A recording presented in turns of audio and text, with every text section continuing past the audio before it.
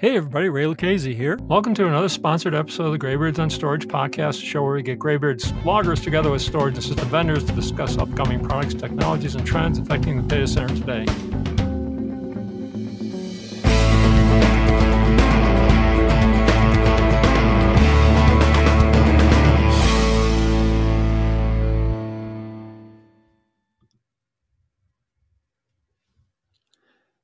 This GreyBeards on Storage episode is again brought to you by RackTop Systems, and now it is my great pleasure to once again introduce Jonathan Halstuch, co-founder and CTO of RackTop Systems.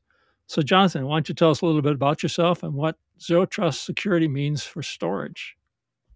Hey, Ray, thanks for having me on the show.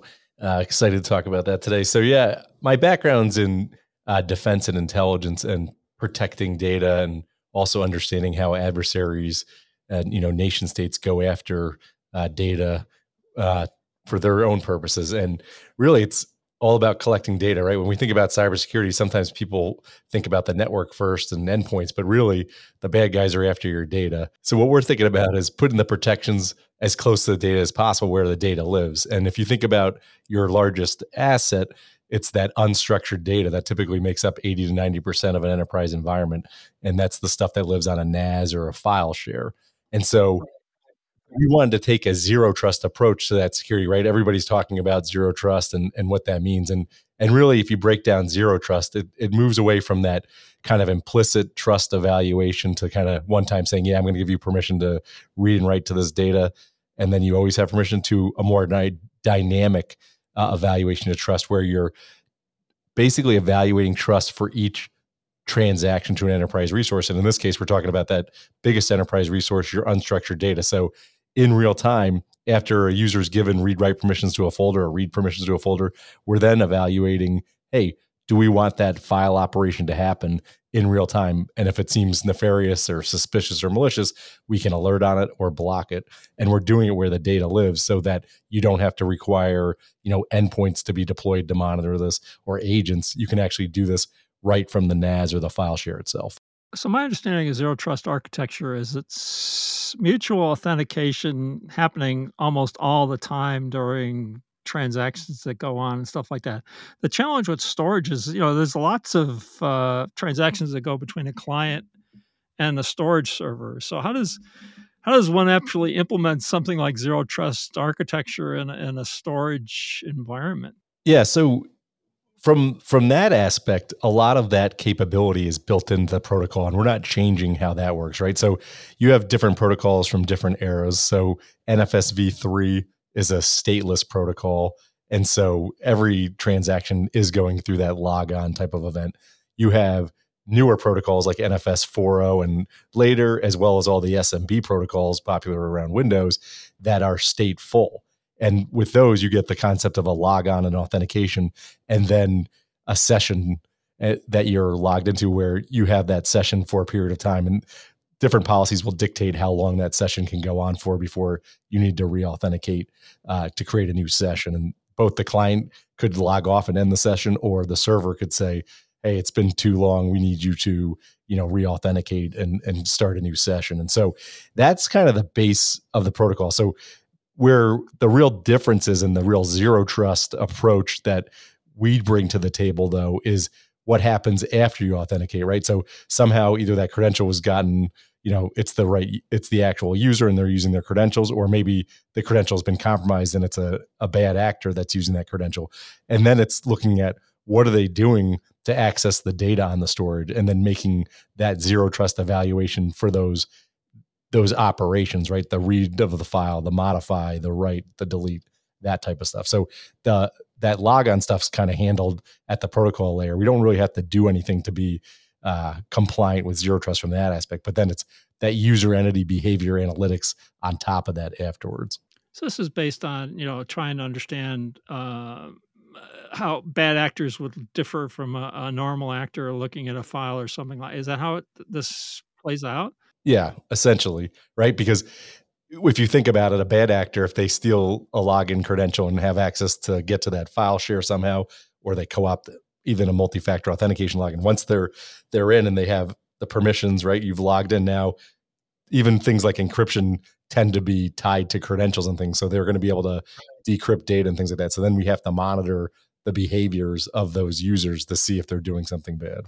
And there was another thing that was brought up, something like, I think it was policy-based access controls. Is that something you guys have support for? I mean, different sorts of also identification or authentication capabilities based on types of data, I guess? I'm not sure quite how it all Yeah. plays out.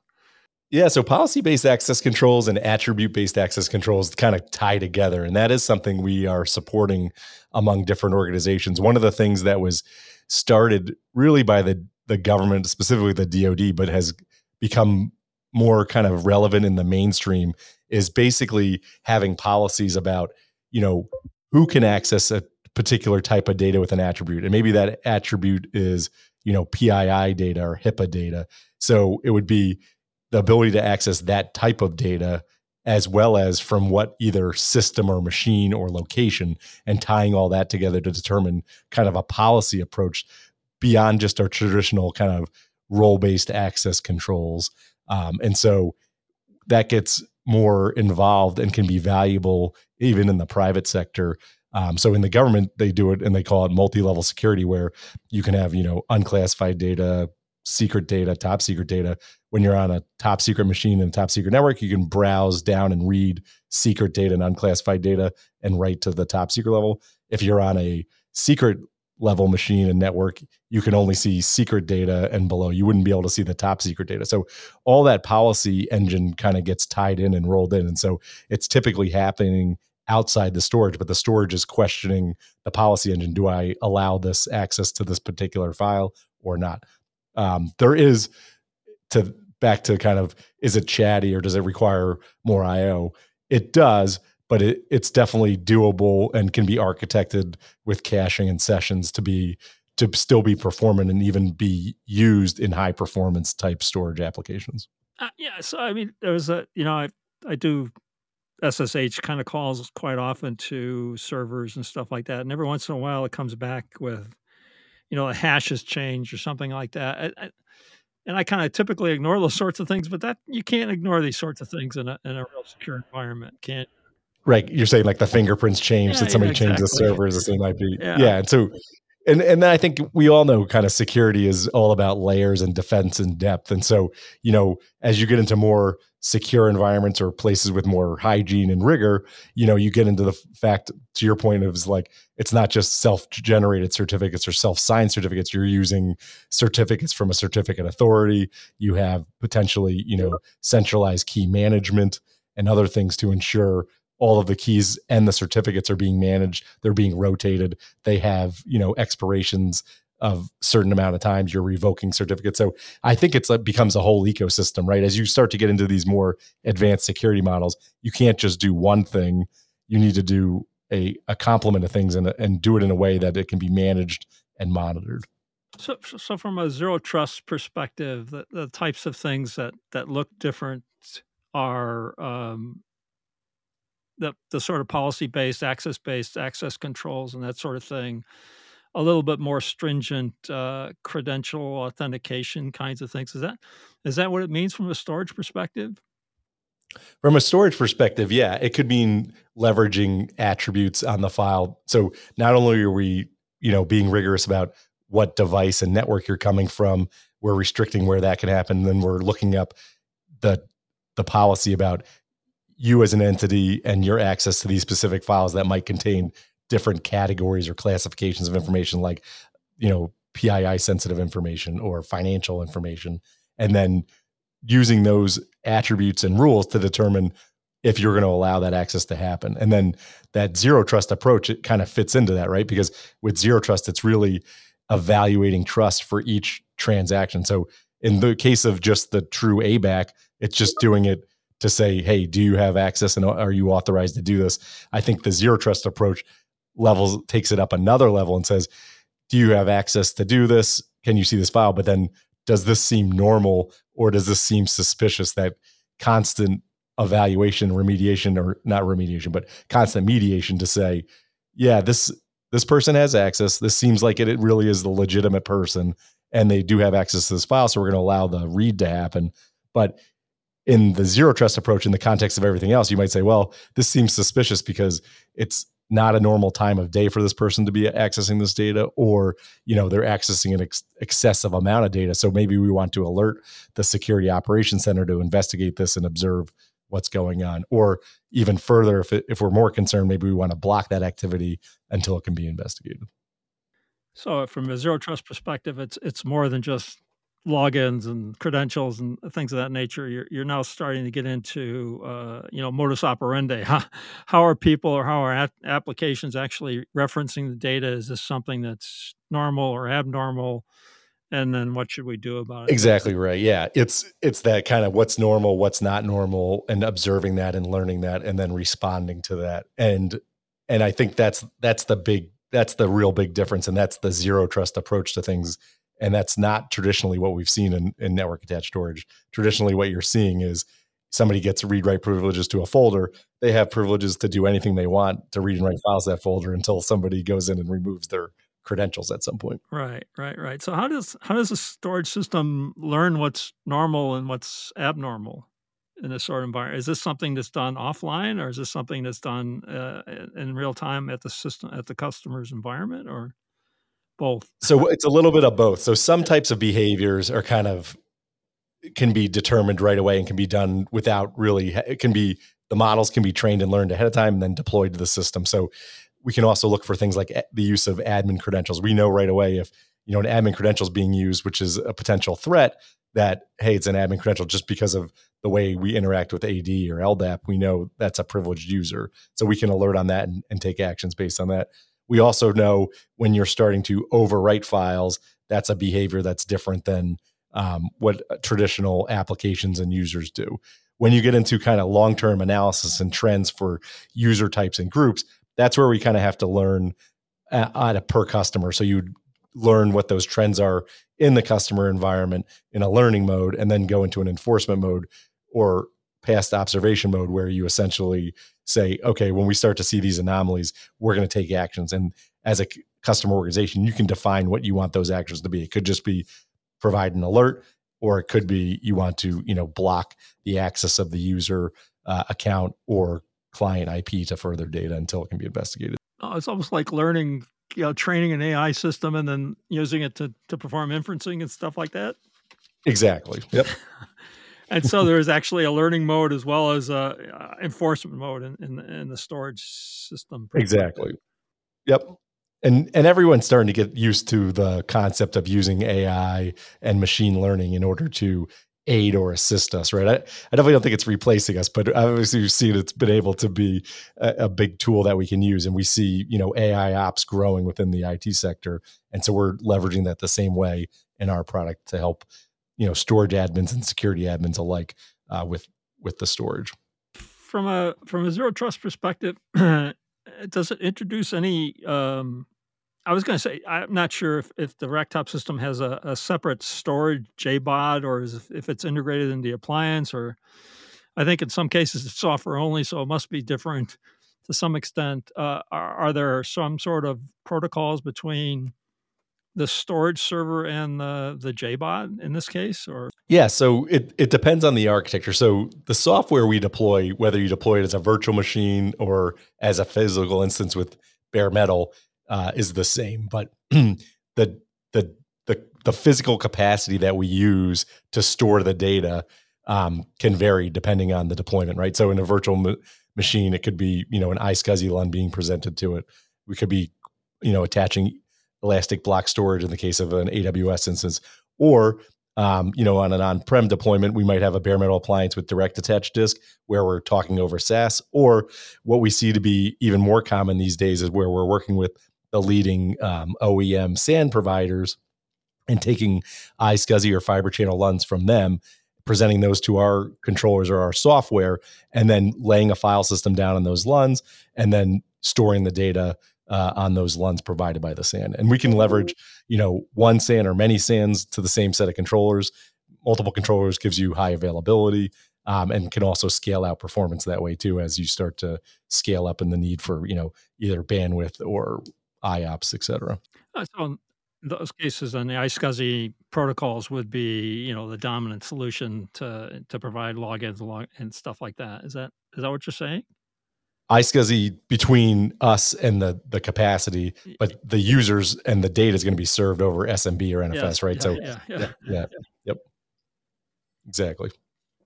I gotcha, I And gotcha. it can be flash or hybrid, right? Or, so However they we want, we right? have the ability to use hybrid architectures with a little bit of flash and spinning hard drives that give you the economics of the hard drives and capacity as well as the performance of the flash. Or for those, really demanding workloads, we can do an all flash tier.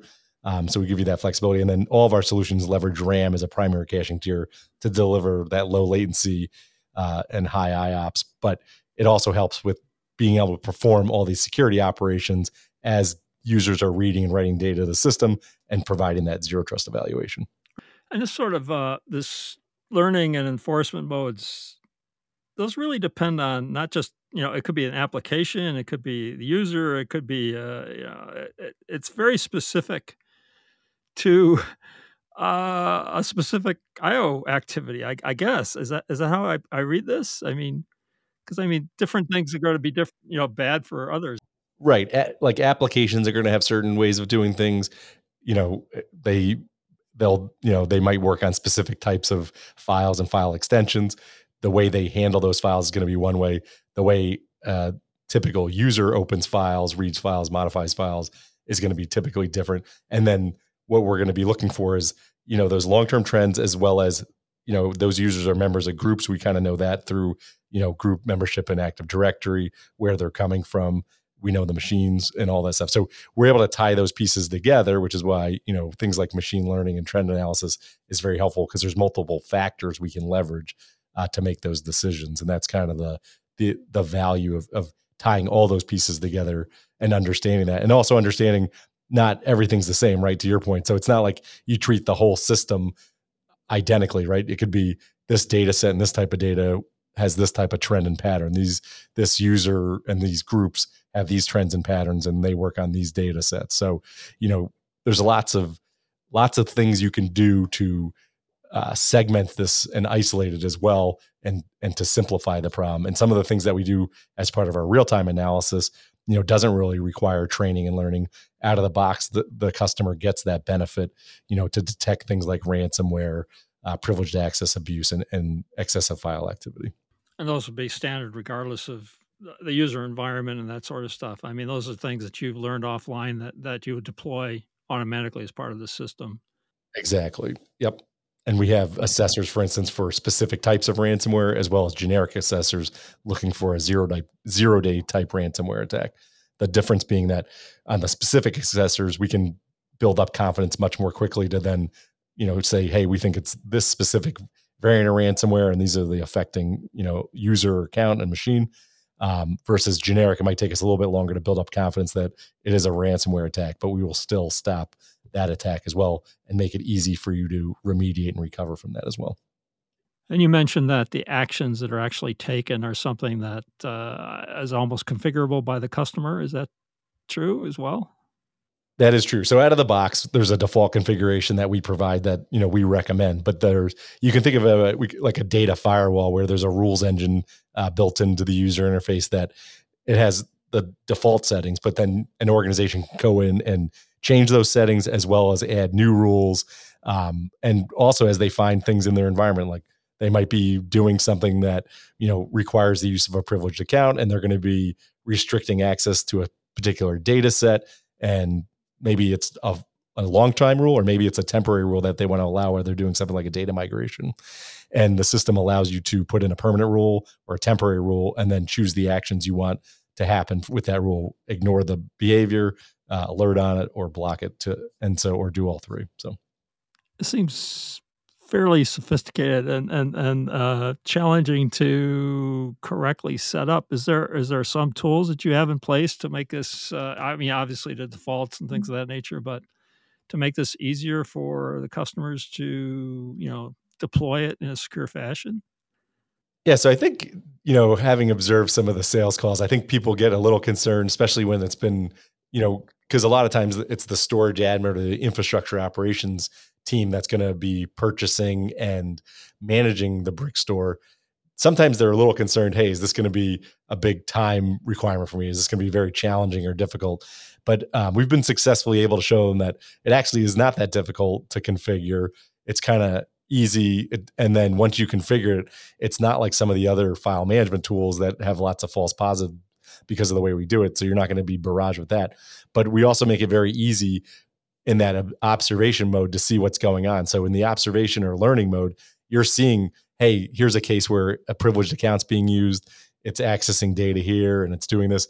Normally that would, fire off an incident and put an enforcement action in potentially.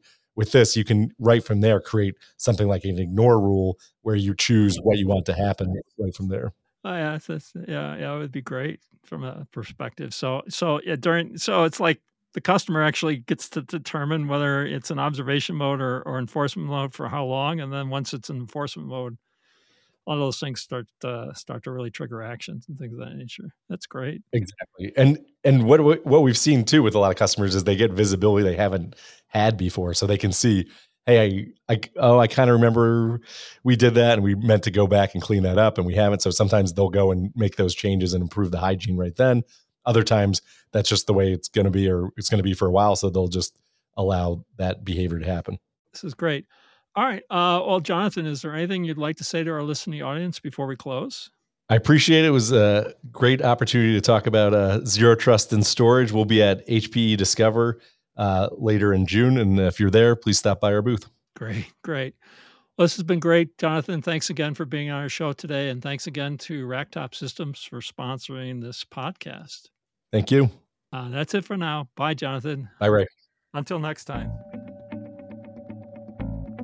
Next time, we will talk to another system storage technology person. Any questions you want us to ask, please let us know. And if you enjoy our podcast, tell your friends about it. Please review us on Apple Podcasts, Google Play, and Spotify, as this will help get the word out.